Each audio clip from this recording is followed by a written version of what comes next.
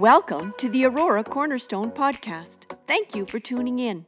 We hope today's message is an encouragement to you.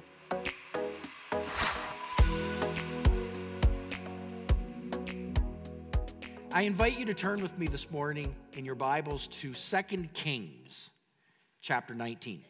2 Kings chapter 19, if you have it in your Bibles, in just a moment I'm going to be reading from that because today I want to talk regarding that which brings, when you receive opposition, what do you do when you receive opposition in your faith? And the story here, we have entered into this month, we're at the end of January now. Now's the time.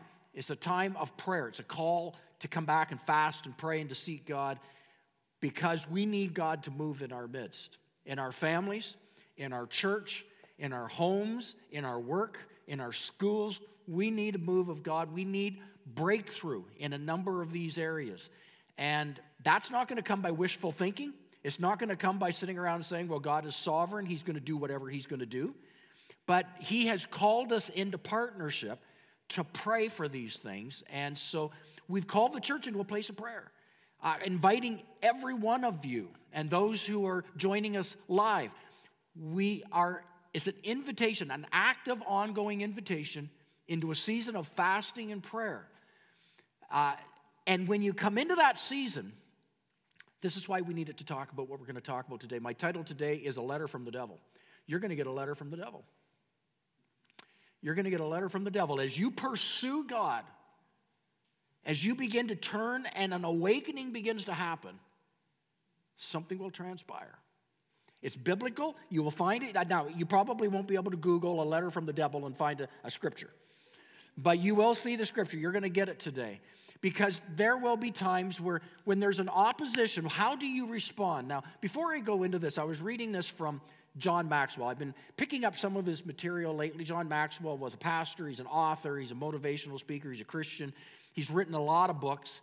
And most of the books is books that he's considered the coach of leaders in the Christian community. And I picked up a book of his that I was thumbing through just a few days ago called Go for Gold. And in that book, and of course, he's American, so he had some memoirs of Ronald Reagan, used to be a president in the United States. And that was at the time where our prime minister was Pierre Elliott Trudeau, and the prime minister in the UK was Margaret Thatcher. And so I would just want to read from Reagan's, this is John Maxwell was bringing this out. During the term of President Ronald Reagan, leaders from 7 industrial nations were meeting at the White House to discuss economic policy. During the meeting, Canadian Prime Minister Pierre Elliott Trudeau strongly was upbraiding British Prime Minister Margaret Thatcher. He was telling her that she was all wrong in her policies. They wouldn't work. She stood there in front of him. This is the British Prime Minister, stood there in front of him with her held up. Listened until he was finished, and then she walked away. Reagan, who was known to be good friends with Thatcher, went up to her after and said, Maggie, he should never have spoken to you like that. He was out of line, just entirely out of line. Why did you let him get away with that? And Thatcher, any of you remember Thatcher, looked at Reagan and answered, a woman must know when a man is being simply childish.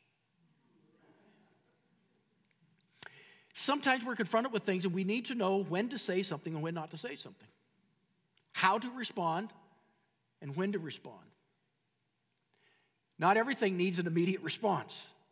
And I've discovered, thank the Lord, that sometimes being slow to answer is a godly thing. And I actually am really glad I live in the computer age today. It's called the delete button. You get something, you write out the script to respond. Maybe you cast a quick prayer, you look at your script, and you delete the whole thing. And then you let grace flow into whatever it is about you've been there. I can see you've been there. Thank God that I live in the computer age now, because back before, that letter would often get to the mail before I got a hold of it. And I regret many a thing said because it wasn't said in the spirit of Christ. It was said in the spirit of anger.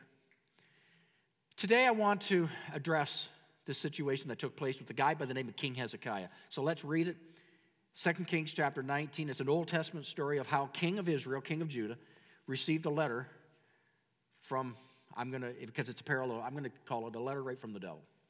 2 Kings 19:14, Hezekiah received the letter from the messengers and read it. Then he went up to the temple of the Lord, spread it out before the Lord, and Hezekiah prayed to the Lord, Lord, the God of Israel, enthroned between the cherubim, you alone are God over all the kingdoms of the earth. You have made heaven and earth. Give ear, Lord.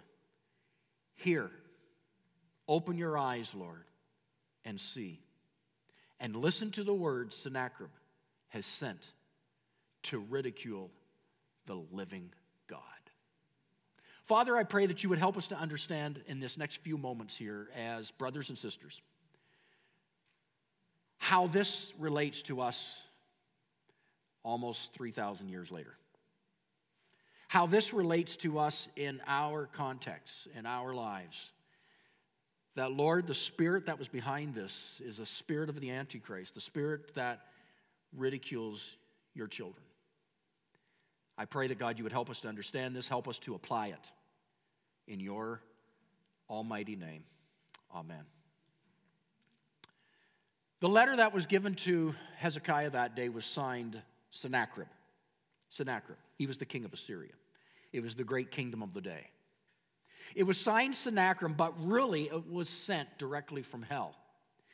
The name Sennacherib, if you look it up, the name Sennacherib means two meanings to the name Sennacherib. Sennacherib means man of sin. Sennacherib name means also the moon god or the multiplied brotherhood. It's those who represent Satan.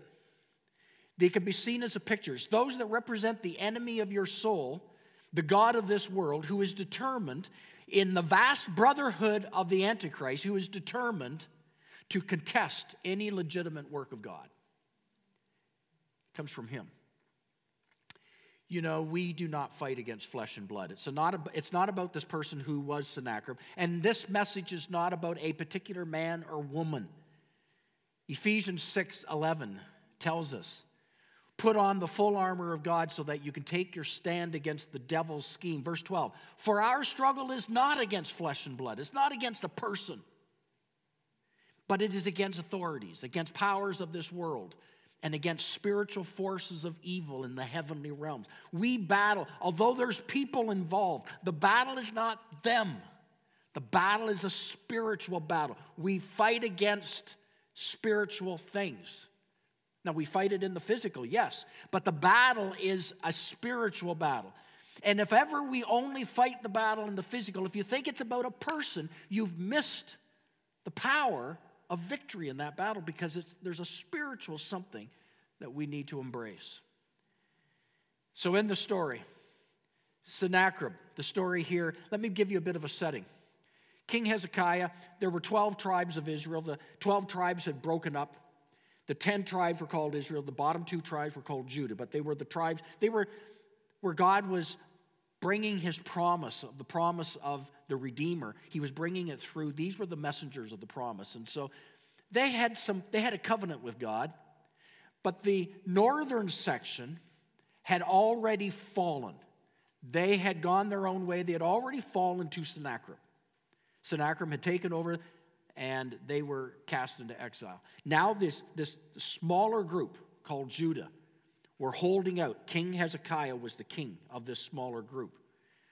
And this smaller group were threatened to be overtaken by this great king of Assyria, King Sennacherib, the man of sin. I'm going to call him the work of the enemy.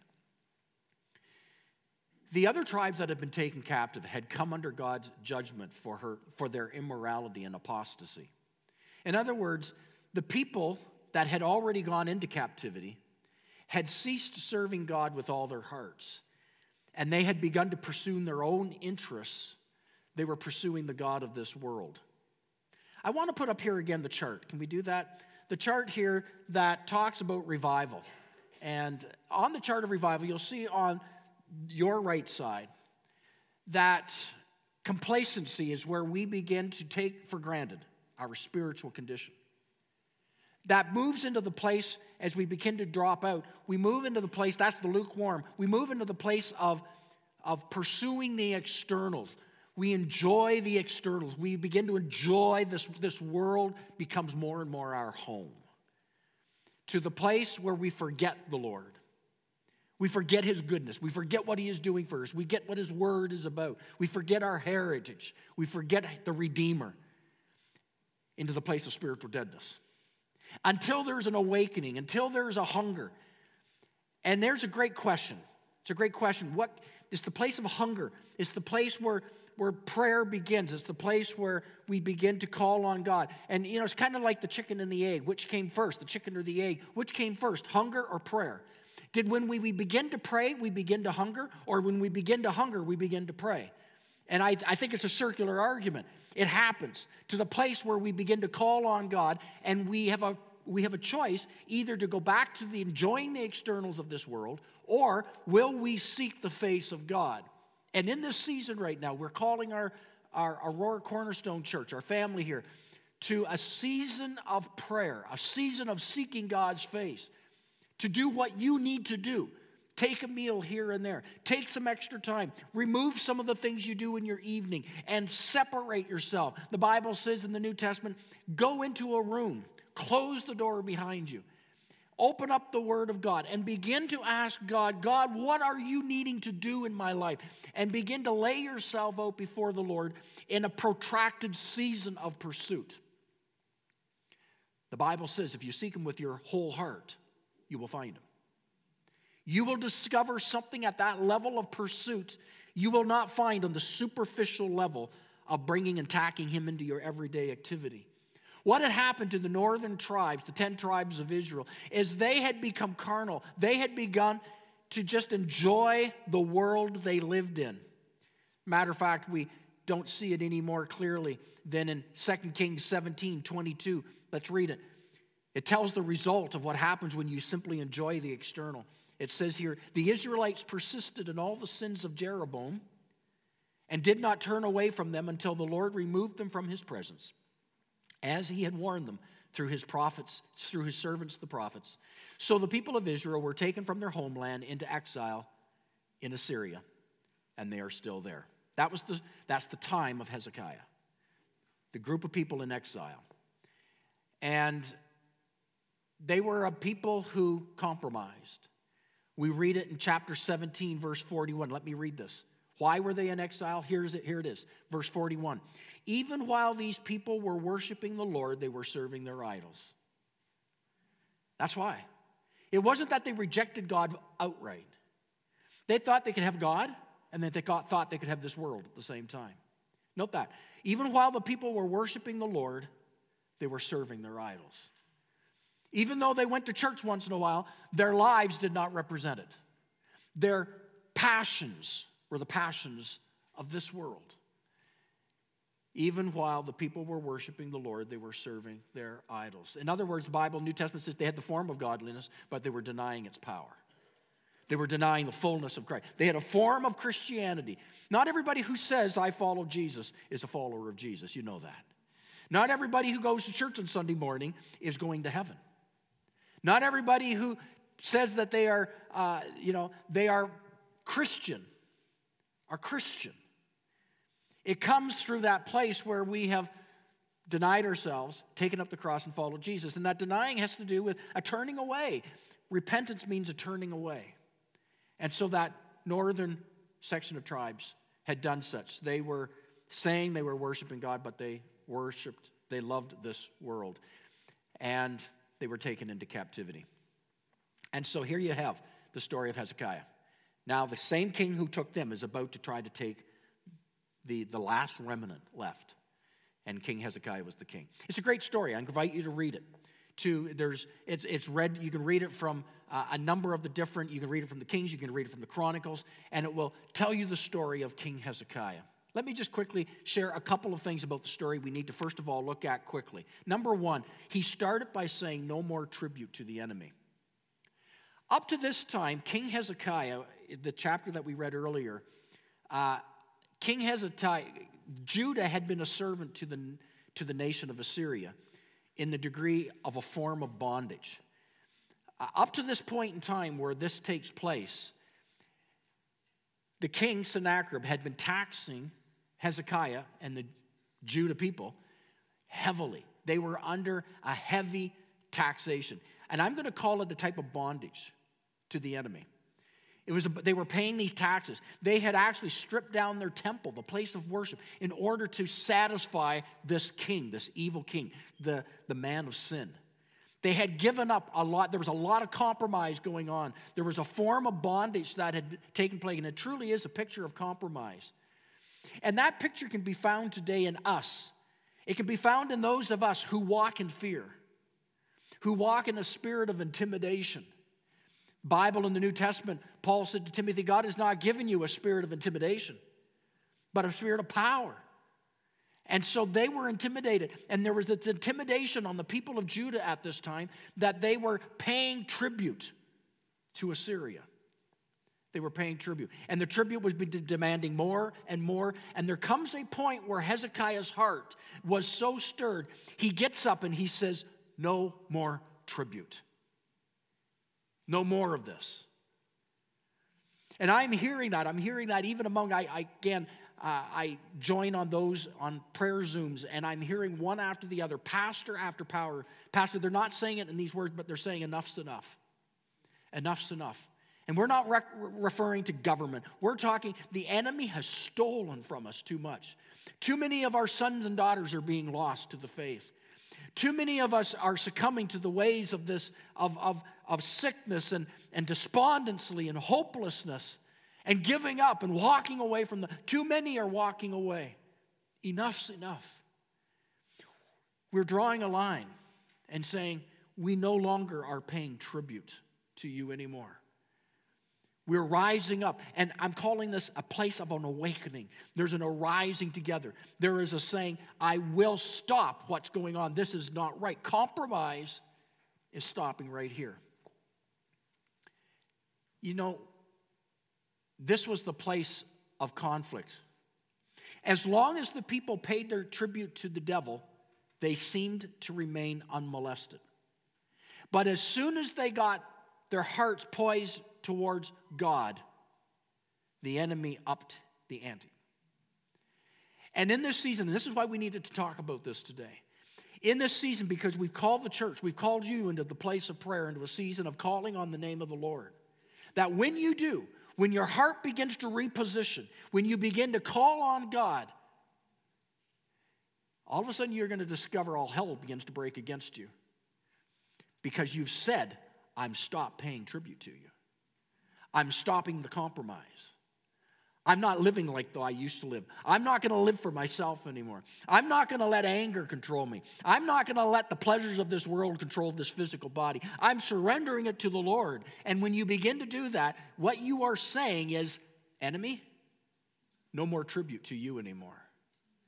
And when the awakening happens, Sennacherib shows up. Sennacherib shows up. Because prior to that, chances are you didn't experience the same level of intensity of battle you're about to experience. Because you've just declared war. Dear ones, the moment you give up trying to satisfy this world and put your life wholly into the hands of the Lord, hell will come against you.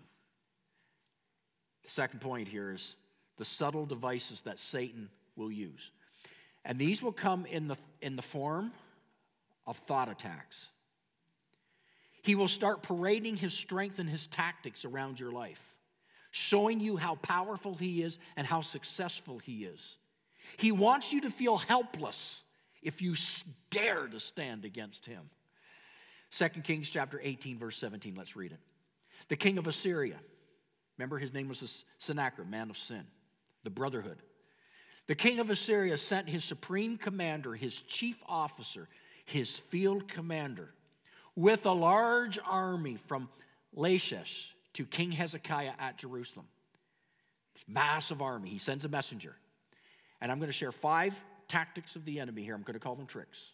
You might want to write some of these down. Number 1, taken right from the story here. Number 1, trick 1, to question your commitment to fully trust in the Lord and him alone. In 2 Kings chapter 18, 19, it says, the field commander said to them, I'm going to pause here before I finish the rest of that. The field commander said to them, I looked up the field commander, literally translated, it's translated drunken enemy. Drunken enemy. He will come and mock you like a drunken enemy. Like a drunken enemy. That's interesting. Let's continue reading verse 19. The field commander said to them, tell Hezekiah. Remember, Hezekiah has just had an awakening. He's going to stand up for righteousness. He's going to stand for the things of God. His heart is committed for God. Tell Hezekiah, this is what the great king, the king of Assyria, says. On what are you basing this confidence of yours?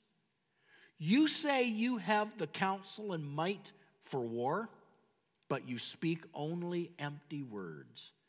On whom are you depending that you rebel against me? Let me apply it. The enemy will tell us that you're in a mess. He will tell us that you think you can turn against him.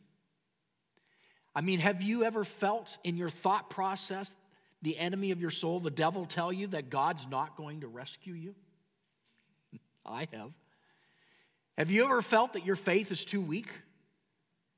You actually are anemic in the faith? Who are you? Who are you to think that you're going to amount to anything for the kingdom?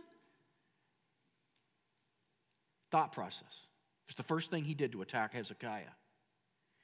You could almost hear the devil laughing. In spite of all your, the devil saying this, in spite of all your love for Jesus, giving up the world, doing right, it's not going to work. Tactic number one, to question your commitment to fully trust God and him alone. He'll question it. Tactic number two, God is the one behind all your troubles. That's what he's saying. We pick it up in 2 Kings chapter 18, 25. Furthermore, this is the drunken messenger. Furthermore, have I come to attack and destroy this place without word from the Lord? The Lord himself told me to march against this country and destroy it. The man of sin told King Hezekiah, God told me that you're going down. God told me to actually come and attack you. Such audacity. God told me. It's Satan wanting you to think that your problems are a result of God wanting to punish you for your past sin. So he comes and he says, yeah, because you did this, you deserve this. God's taken you down. You're not going to amount to anything. Your marriage is going to fall apart. Your family's going to fall apart. Your work's going to fall apart. Your health is going to fall apart. Your finances are going to fall apart. All this because God's punishing you. Because God is punishing you. Beloved, here this morning, hear this clearly. Don't believe a word of it. Because Satan is the destroyer, not God.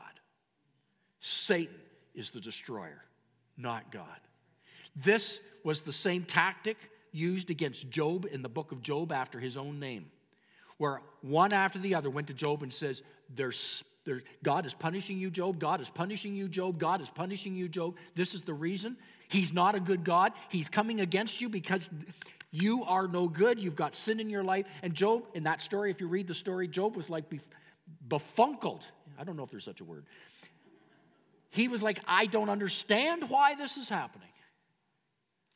But I know it's not because of that. Satan is a liar. And he will come and he will say, God's behind your trouble. Blame God. Curse him. Curse God. Trick number 3. Satan will try to focus your attention on his victories over other Christians. 2 Kings 18:33 continues. Has the God of any nation ever delivered his land from the hand of the king of Assyria? Where are the gods of Hamath, Arpad? Where are the gods of Zarephaim, Hena, Eva?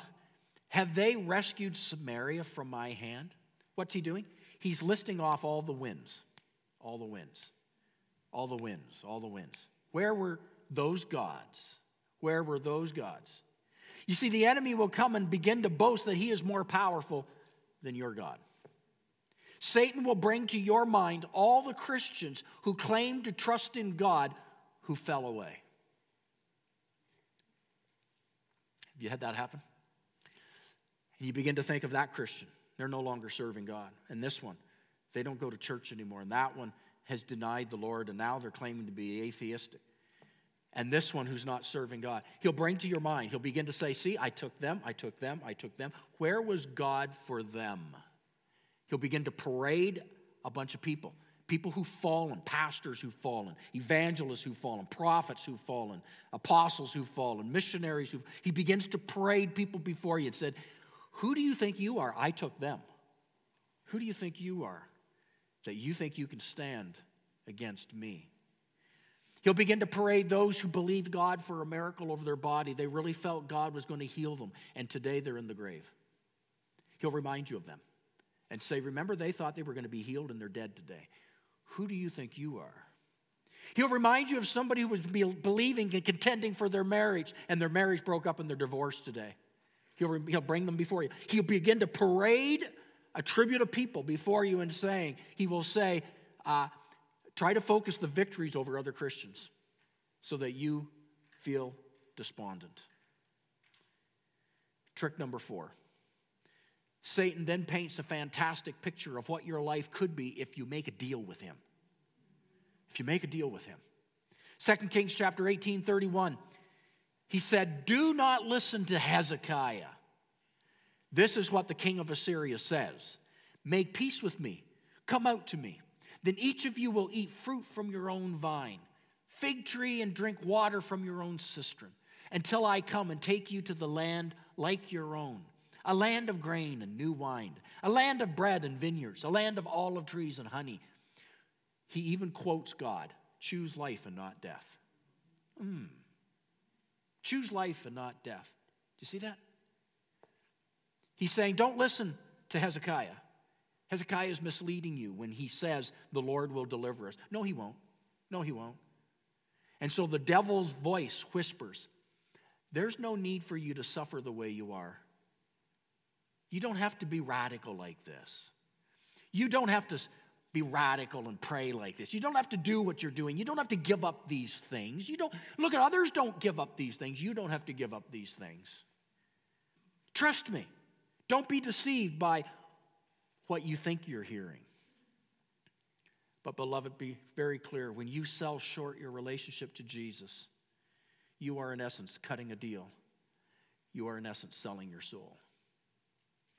Which brings us to the last part of his tricks. Trick number 5. As a last resort, Satan will send you a threatening letter. A threatening letter. We pick this up 2 Kings chapter 19:14. Hezekiah received the letter from the messenger and read it. Note what happens. Then he went up to the temple of the Lord and spread it out before the Lord. He went up to the temple of the Lord and he spread it before the Lord. I've received a number of letters, and I don't mean literal, thought attacks from the devil over the years. And not a long time ago either. He continues to do so. Have you? Maybe you've received a letter. Maybe it looks something like this. It came through the person you love most, your husband or your wife, recently, and they said, our marriage is not working. I want out. And it's Satan's way of saying, your pursuit of God didn't help your marriage. Give up, you're a phony. Give up on your marriage. Maybe the letter came through a son or your daughter. And you've been calling and praying for them and believing and standing on behalf of them. But your son or your daughter have just now indicated to you they want nothing to do with your God. It's the devil's way of saying, you failure. Look at all those wasted years.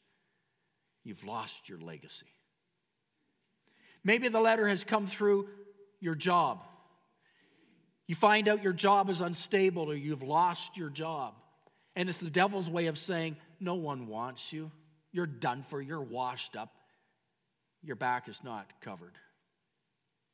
Maybe the letter came through an illness that you just can't be treated. And it's the devil's way of saying you're sick and your God can't do a thing about it. Or maybe it's been a letter whispered into your subconscious saying you're a loser. You have no friends. God's not answering your prayer. Your family doesn't care. Look what's happening to you. You think you are a Christian. Look what's happening. Guaranteed get a letter from the devil. You get a letter from the devil. Some of you recognize these letters. We need to pick up on these letters and where they came from. Remember, we don't fight against flesh and blood. It's not about a person.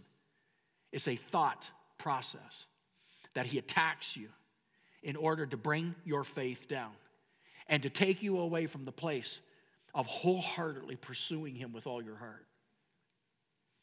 So what do I do? What do we do? Well, let's stay with Hezekiah here. He did the right thing.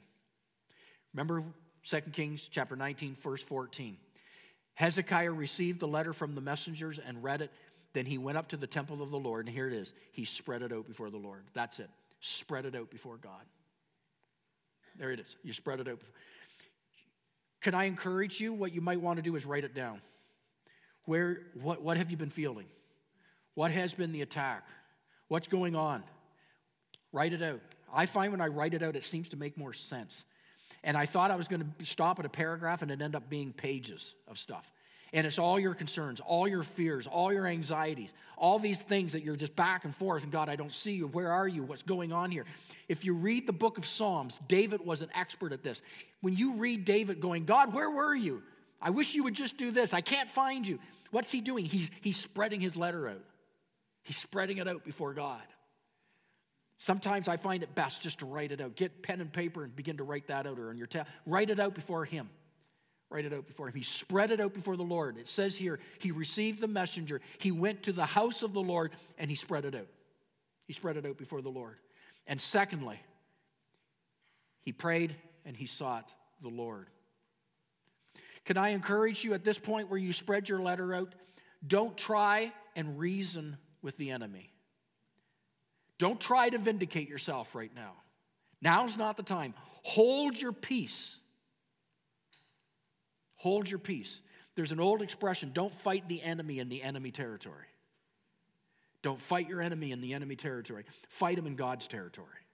Fight him where you're going to win the battle. David didn't go and fight Goliath with the enemy armor. He went and fought him with his armor, a sling and some stones. He fought him with his strength. He didn't fight him with his weakness. And in those moments when you spread out the letter of whatever the enemy has brought against you, you spread it out before God. And then don't try to simply defend yourself. Don't try to excuse yourself. You know, many times I've found myself saying, yeah, some of that might be true, but we pick it up here, 2 Kings 18:36. Hezekiah, note this, but the people remained silent and said nothing in reply because the king commanded them, do not answer him. Don't try to vindicate yourself. Why? Let's continue. Because if you're a son or a daughter of God, when you received that letter and those accusations, it wasn't about you. It was a letter against God. You need to see that. You thought it was about you? God takes it personally when the enemy messes with his kid. And I'm a son of God. I'm a son of the Most High God. I'm a child of the King of Kings. Just as you have, and those of us who have sons and daughters, and somebody messes with your little one, you know, they're messing with you, right? How much more your heavenly Father? And when the enemy comes against you, King Hezekiah got a hold of this. He spread his letter out in the presence of his heavenly Father. And he says, people, don't talk about this. We're going to wait on our Father. We're going to wait on our Father. Let's pick this up. 2 Kings 19:22. Who is it you have ridiculed and blasphemed? God says. Against whom have you raised your voice and lifted your eyes in pride? Against the Holy One of Israel. King Sennacherib, you thought you were attacking Judah? You're attacking the God of Judah. Remember, he who touches you is touching a child of the living God. So lay out the letter this morning. Lay out those things that you've been under attack this morning. Lay those things out before the Lord as you have never before. Because the Lord has an answer. And it's found, let's read 1 Kings 19:32. Here it is, the Lord's answer. Therefore, this is what the Lord says. This is what the Lord says concerning you, king of Assyria. He will not enter the city or shoot an arrow here. He will not come before it with a shield or build a siege ramp against it. By the way he came, he will return. He will not enter the city, declares the Lord. And that same night, God showed Hezekiah what he could do. He sent one angel. One angel. Let's pick it up.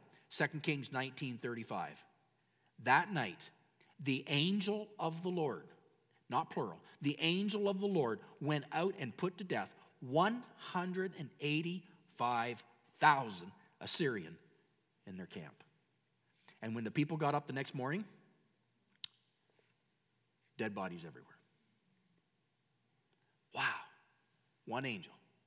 One angel. One angel. We sang that song earlier. Angels' armies. One angel. God vindicates his own in his perfect time. Psalms 34:7 says, the angel of the Lord encamps around those who fear him and delivers them. God's our deliverer. So, beloved, this morning, I invite you, as you begin to poise your heart and hunger and passion before God, in this season of pursuit of our holy God, as we call on him on behalf of our loved ones, on behalf of our jobs, on behalf of our country, on behalf of our, wherever it is, our church, our town, as we call on him, guarantee you, you're going to have a confrontation with the enemy, the devil. And he will issue some letters. And maybe he's already issued that letter. And today as we close, may we begin to spread this out before him. Spread it out before him.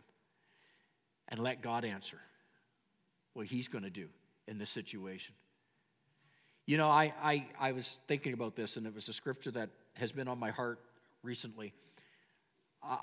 God has a counter answer to the devil's attack, and it's found in Psalms 46, verse 1. And so if you want to begin here, begin right here. Psalms 46, verse 1. Psalms 46, 1. Read along with me. It says, God is our refuge and strength. This is his letter. God is our refuge and strength, an ever-present help in trouble. Therefore we will not fear, though the earth give way and the mountains fall into the heart of the sea, though its waters roar and foam and the mountains quake with their surging, there is a river whose streams make glad the city of God, the holy place where the Most High dwells. God is within her. She will not fall. God will help her at break of day. Nations are in an uproar. Kingdoms fall. He lifts his voice. The earth melts. The Lord Almighty is with us. The God of Jacob is our fortress. Come and see what the Lord has done. The desolations he has brought on the earth. He makes wars cease. We need to pray that right now. He makes wars cease. I'm praying that for Ukraine right now. He makes wars cease. I was talking to our missionary friend, dear friend of ours, Carolyn, who was told, leave the Ukraine right now. Leave the Ukraine right now. There's 120,000 soldiers mounted up against you, Ukraine. And I just know her because she was my missionary leader. And I knew, man, you're taunting her. You're taunting her. She says, I'm standing with my family because I'm believing. She stands on this right here where she makes that declaration, God Almighty is with us. God Almighty is with us. The God of Jacob is our fortress. Come and see what the Lord has done. The desolations he's brought on the earth. God makes wars to cease to the ends of the earth. He breaks the bow, shatters the spear, burns the shields with fire. He prays, be still and know that I am God. I will be exalted among the nations. The Lord Almighty is with us. The God of Jacob is our fortress. Hallelujah.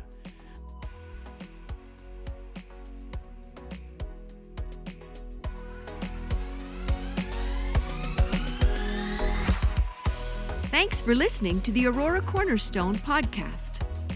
remember to subscribe.